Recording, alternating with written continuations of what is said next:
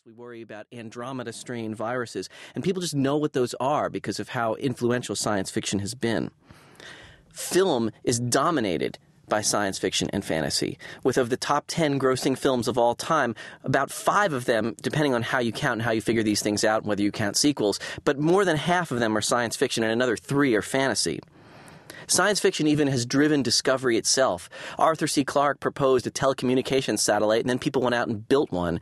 William Gibson wrote a cautionary tale about the internet. People misinterpreted what he said and went out and tried to make it. Robert Heinlein came up with a idea called Waldos, these remote manipulators, based on a story of his, and scientists and engineers went out and built them. So science fiction has driven discovery, it's influenced culture, and it's given people a new way of thinking and talking about the world. In this course, we're going to look at science fiction from its earliest roots back in the early 1800s and continue right up to the present day. But we're not just going to move forward in strict chronological order. We're going to take some side detours. We're going to look at some of the big questions that science fiction raises. And our overall theme in the course is to see what science fiction can tell us about human beings and the human condition. Science fiction asks some really big questions about what it means to be human, about what our societies can be, about what our capabilities will be in the future. And it doesn't necessarily provide answers, but it opens up a realm of speculation and discussion that other literature has a lot of trouble dealing with. Now, in this course, I'm going to refer to science fiction as SF a lot of the time, and this is actually a very political decision, because if you call it sci-fi, that usually means that you're either not in the know or that you're a critic in a negative sense of it. In other words, calling something sci-fi and making fun of it or putting it down. That's, in fact, another use of the word genre.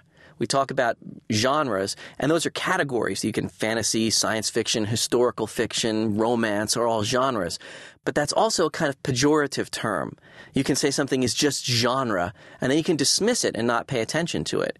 Now, sometimes there are science fiction writers who sneak out of the genre ghetto, or people even argue that they're not really science fiction because they're so good. That's my favorite description of Thomas Pynchon, who I'm not sure actually if he is science fiction or not, but certainly the argument that he's such a great writer that he can't be a science fiction writer reveals more about the critic than it does about Thomas Pynchon.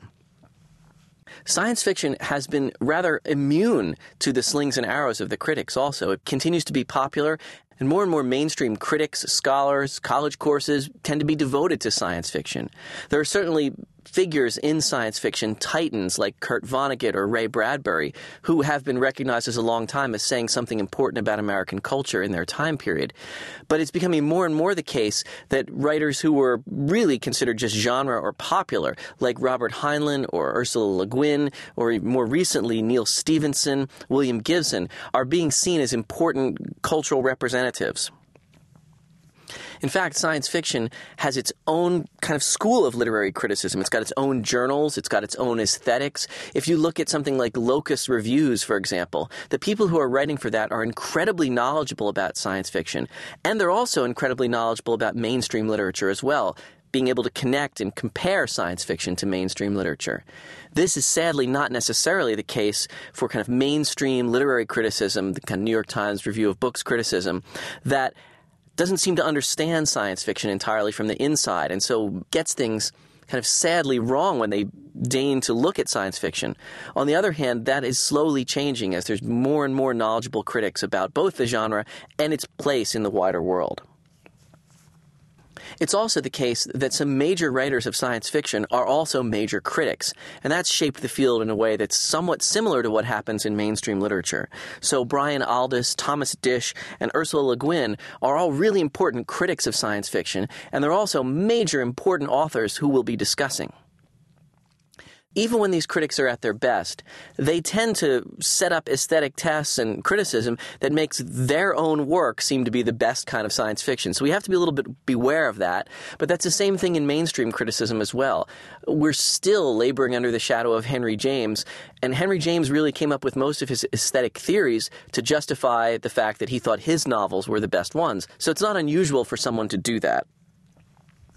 The other interesting thing about science fiction and its criticism and its place in the culture is that science fiction doesn't have one titan in the field that dominates everyone else.